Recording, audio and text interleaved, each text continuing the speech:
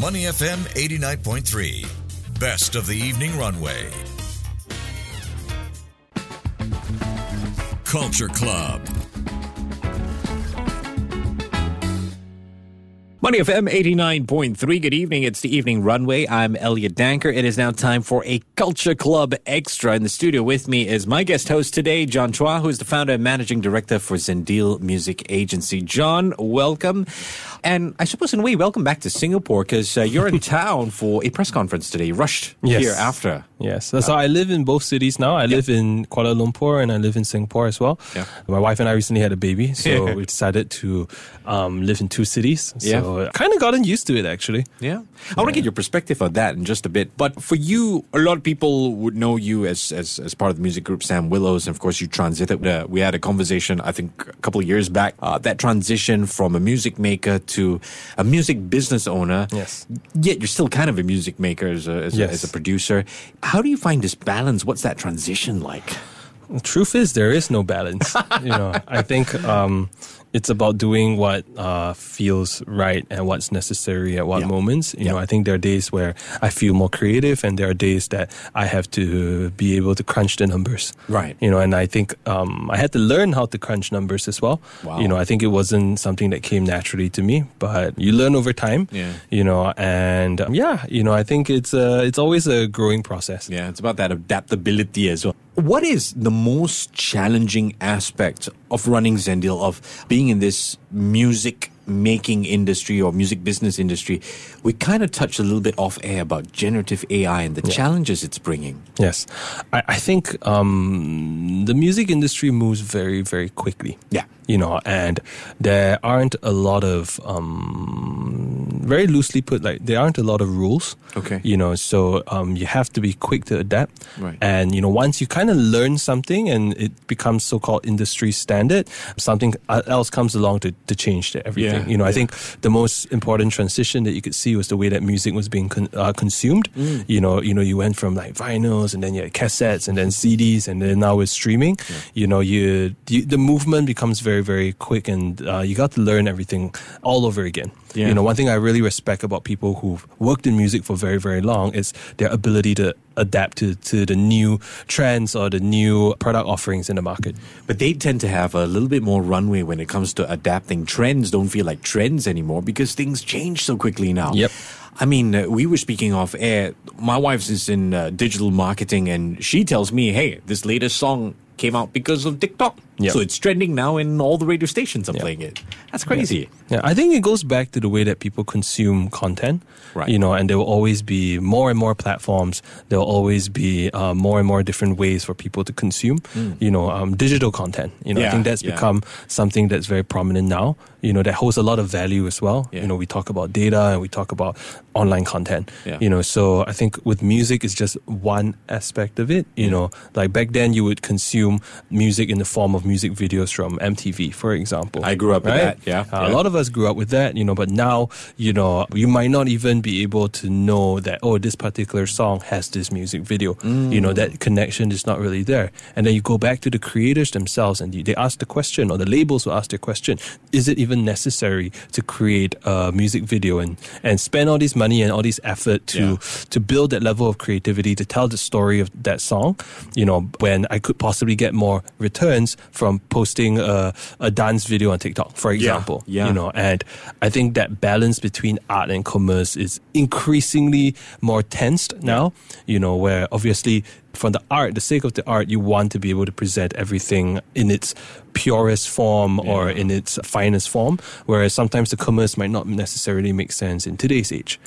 So that struggle is always present. And speed is so important these days. I remember back in the late 2008s, 2009s, I was doing music for a pop radio station, and we'd always get a preview via what they call lyrics videos on YouTube before the music videos come out. Now, all of that doesn't seem relevant anymore. You just got to get that hook. So, funny story, when it comes to lyric videos back in the past, I remember we actually had to type the lyrics and manually time the lyrics in such a way. Whereas now with generative AI technology, you got text-to-speech, you got captions creation, and literally these text creation happens in 2 to 3 minutes, or less than that, So it's definitely changed, but I'm very appreciative of the process of how we went from there to what it is today. And I also have an appreciation of the technological advances that is what it is today, you know, and it makes life a lot easier. Yeah. So you are able to move faster given the tools that are given to you. Yeah, I've always thought of you as more than just a musician, because you got quite open in the conversations that we've had to all these technological advancements. How does that give you, as in Zendial Music, the edge in this highly competitive industry? Yeah, I think with Zendial is we're not afraid to be different. Yeah, and we're not afraid to work with anybody. You've got a lot of partnerships. Yes, we have a lot of partnerships.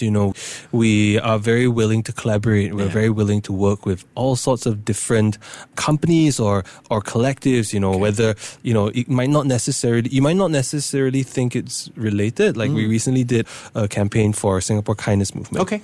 And did the music video. We produced the music. We planned everything. And we wanted to give them our best. Because I remember the Singapore Kindness Movement very fondly growing up. Courtesy Lion and everything. And I mean, back then, it was a certain perspective of it. Right. And, to be able to help them create their vision, I think with Zendial, that's what we do. Yeah. So we work with everything from non-profit foundations all the way up to luxury brands, all the way to having our own festivals. The work is very diverse, but I think that's the thing that keeps us, I guess, excited and informed and willing to be able to do more. Yeah. A good repertoire, as they say in music. For sure. So you're a dad now. Yes. And how does parenthood change things? You mentioned at the start of this conversation that you recently became a dad, and you and your wife Amanda decided to move to KL, but you toggle between two cities. Yes. So we decided to shuttle and live in two cities. Is what I actually read this. I read this article about bi-city living. So it's not very common in, I guess, South. It's not uncommon in Singapore because we're so small, a country, a state, and a city in itself. Yeah. But bi-city living is common in, for example, if you work in New York City and then you live in, I don't know, the Hamptons or something like that. Sure. And you're willing to do that anywhere from 1.5 hours to 8-hour commute, weekly.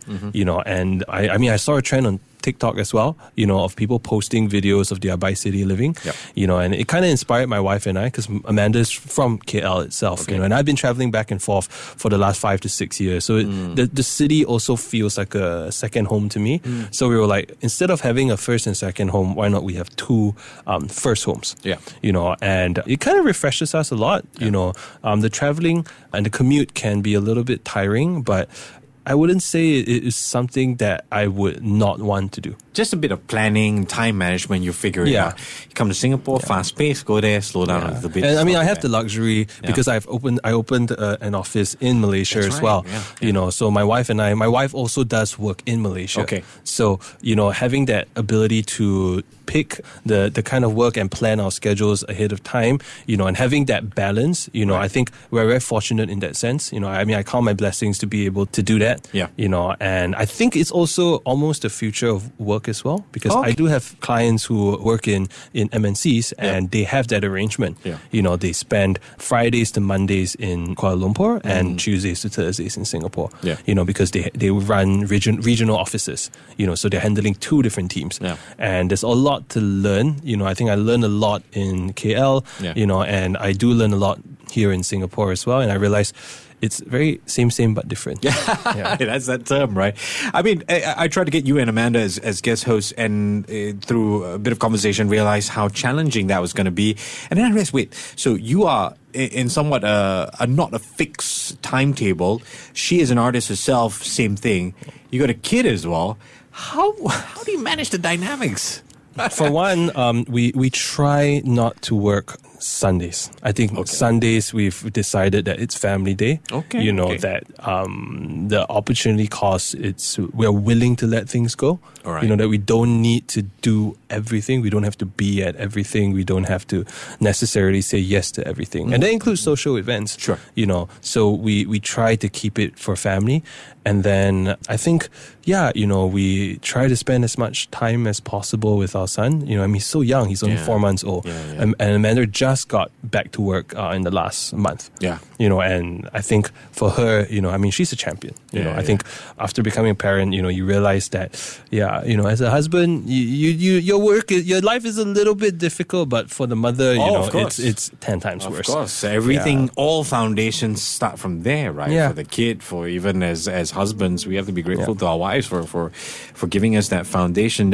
Just a quick one. Do you think, you talked about making that choice to not turn up for events and stuff like that. Do you think it's also because you live in two cities that you have taken back that choice? Because in Singapore it's kind of like if I don't post on social media, oh no, I miss out on my audience, that sort of thing. I think going beyond social media, I love my friends, I do love my friends, but sometimes you just want to be able to say no and not have to feel bad about it. Yeah. And I think that's an advantage in living in two cities.